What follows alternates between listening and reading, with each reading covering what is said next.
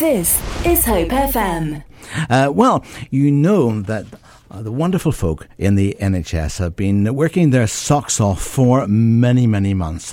And like me, you will have been pleased to hear about the new super vaccination centre opening at the Big. Now, somebody who's been very much at the centre of preparing the Big, and indeed with all things COVID and nursing, is Dawn Dawson. She's Director of Nursing Therapies and Quality at the Dorset Healthcare Trust.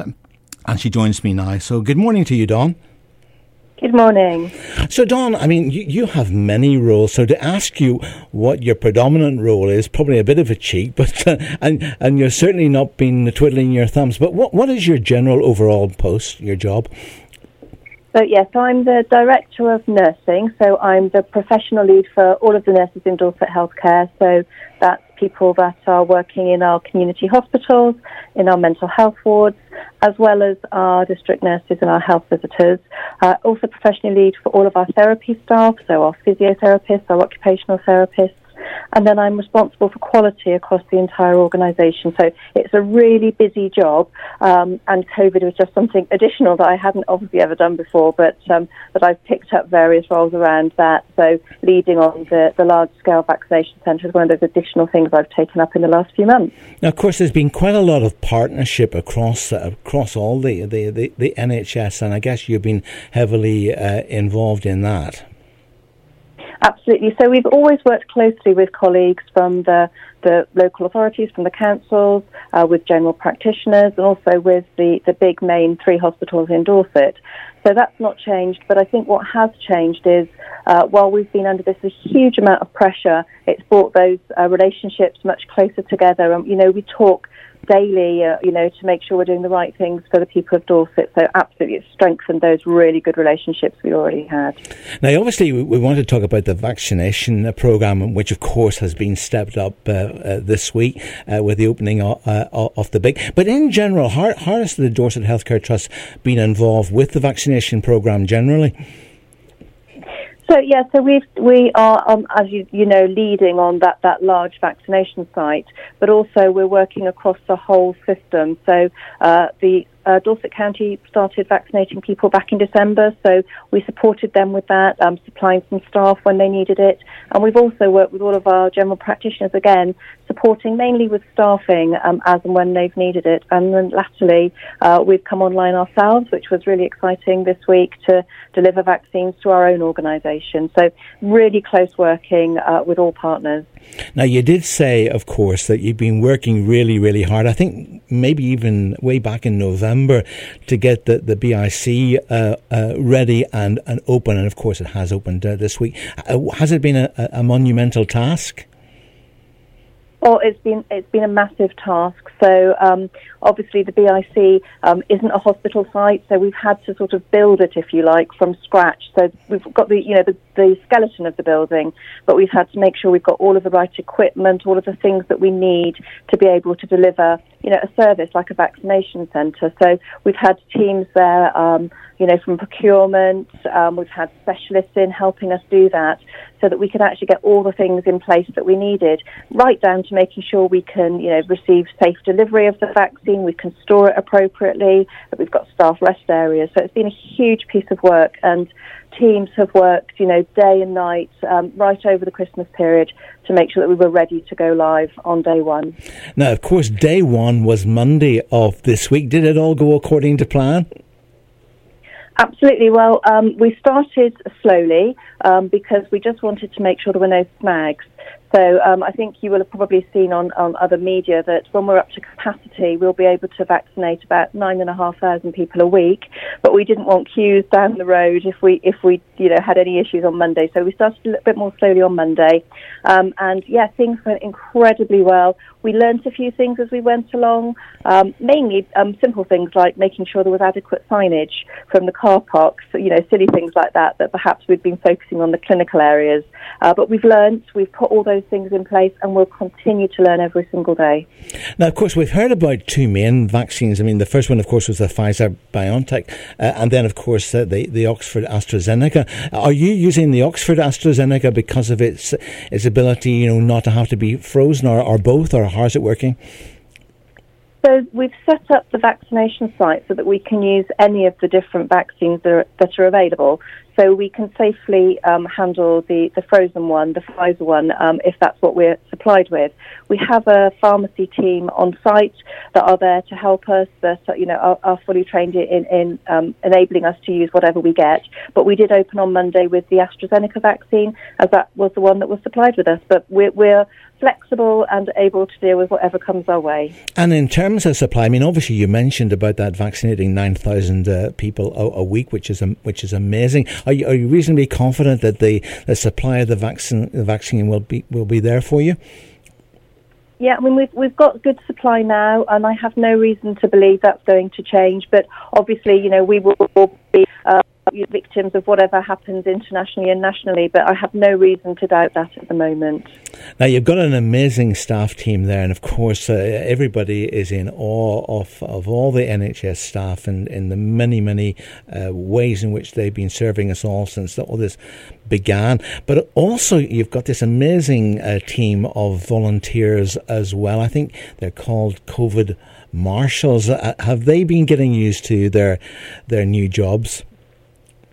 Absolutely. So I was on site for the full day on Monday, talking to the people that are there helping us, and a really broad range of people. So I spoke to one young person, a young chap, 17-year-old, who would normally be at college, and he just wanted to come and do something to help, and he felt this was one of the things that he could do. I spoke to another lady, and she normally worked in a pub, pulling pints behind the bar, and she's not been able to work for some time. And again, she said, actually, I just wanted to come and to lend a hand and to do something. And then another gentleman I spoke to was a retired firefighter. And again, like the other two people I've mentioned, he just wanted to, get involved and do something to see a way through this terrible time that we've had. So we couldn't do it without them. They're absolutely essential to running the centre safely, guiding people to the right place, helping members of the public find their way through. This is Hope FM.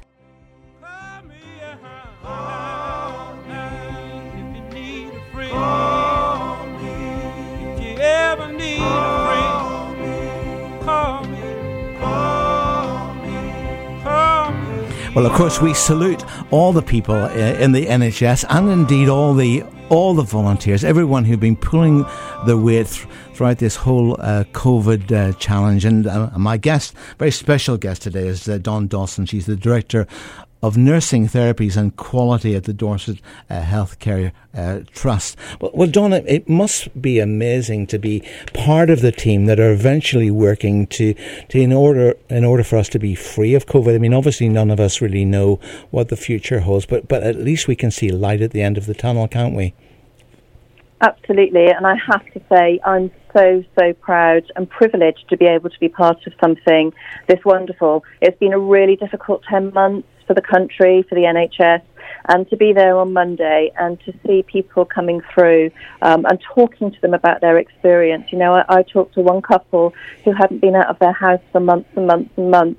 I spoke to another lady, again, who just was desperate to be able to eventually be able to go and see her grandchildren and her family. So to actually hear stories up front and talk to, amazing people that have had to be shut away in their homes, it's really very humbling to be able to be part of something like that.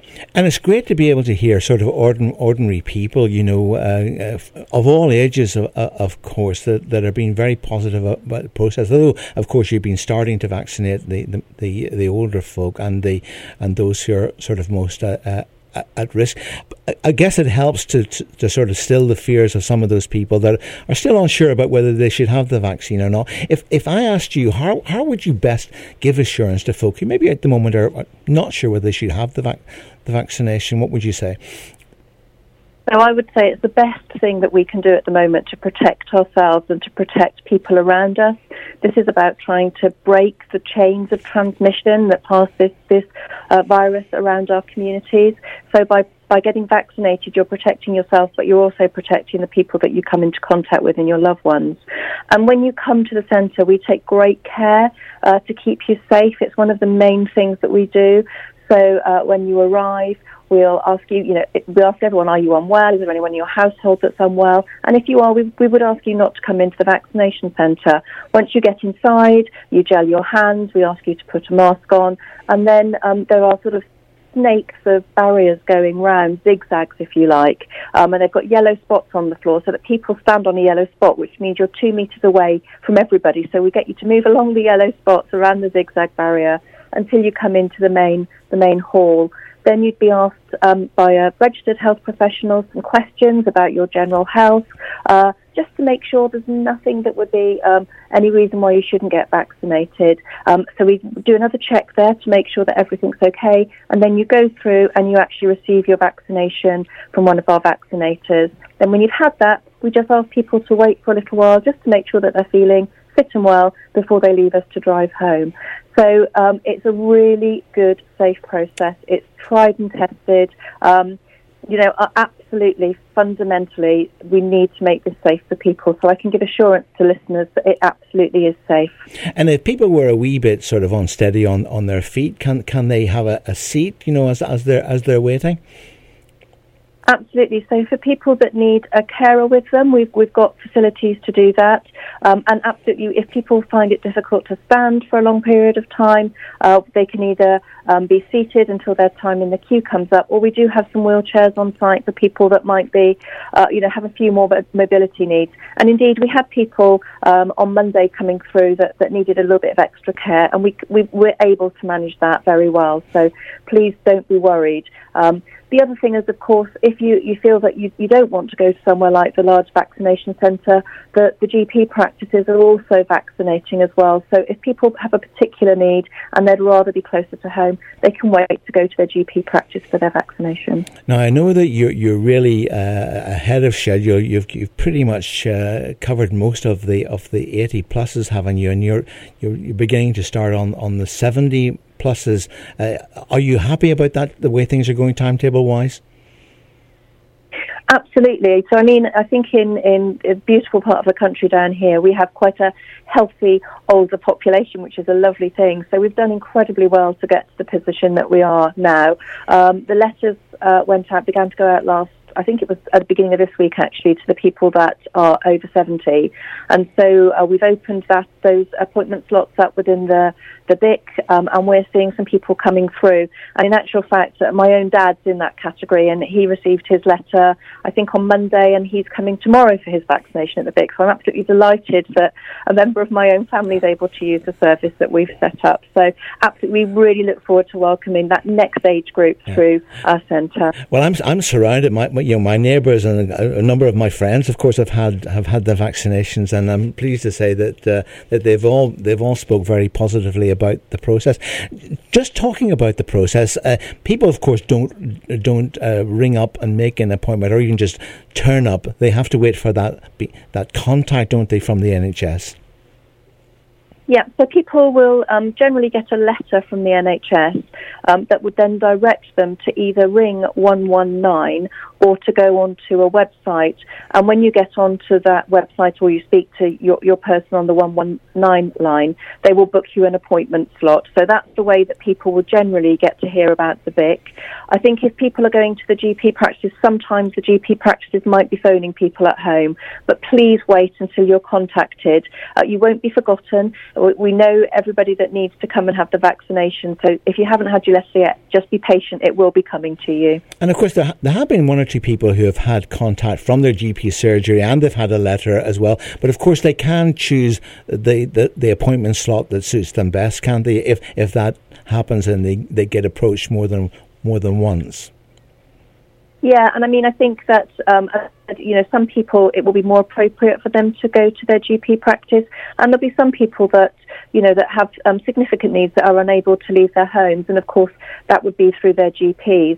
But if my sort of one plea would be, if you get two letters, 2 appointment slots, please cancel the one you're not going to attend, because it's really important that we free up that for somebody else to come through. So if you do get 2, just cancel the one you're not going to go to. And obviously you went through the process of what happens down at the BIC. Which entrance do they use as a matter of interest? I know you're based in the Purbeck Hall, which is at the rear of the BIC. Do they enter through the main entrance of the BIC? No, through the Purbeck Hall entrance. That's been specifically set up there for people to come through. So don't go to the front big doors, come around to the Purbeck Hall, which is normally where I think the ice skating is in the winter. So if people have been there for that sort of thing, they'll know the entrance I'm talking about. Well, Dawn, thank you so much for joining us today and obviously giving us all that information. Is there any sort of thing that you would want people to bear in mind before they come to their appointment, and indeed when they're waiting to get their vaccination? So I've got sort of two really key messages. So the first one is if you're offered a vaccination appointment, please take it up, and if you're not going to come, let us know. And then the second thing is really, once people have had their vaccination, it's really, really important to still do all of the things that we've been doing all of this time. So we still need people to wash their hands regularly, make sure that they're keeping distance from other people, socially distance, and also to wear masks when they're, out in shops and public areas.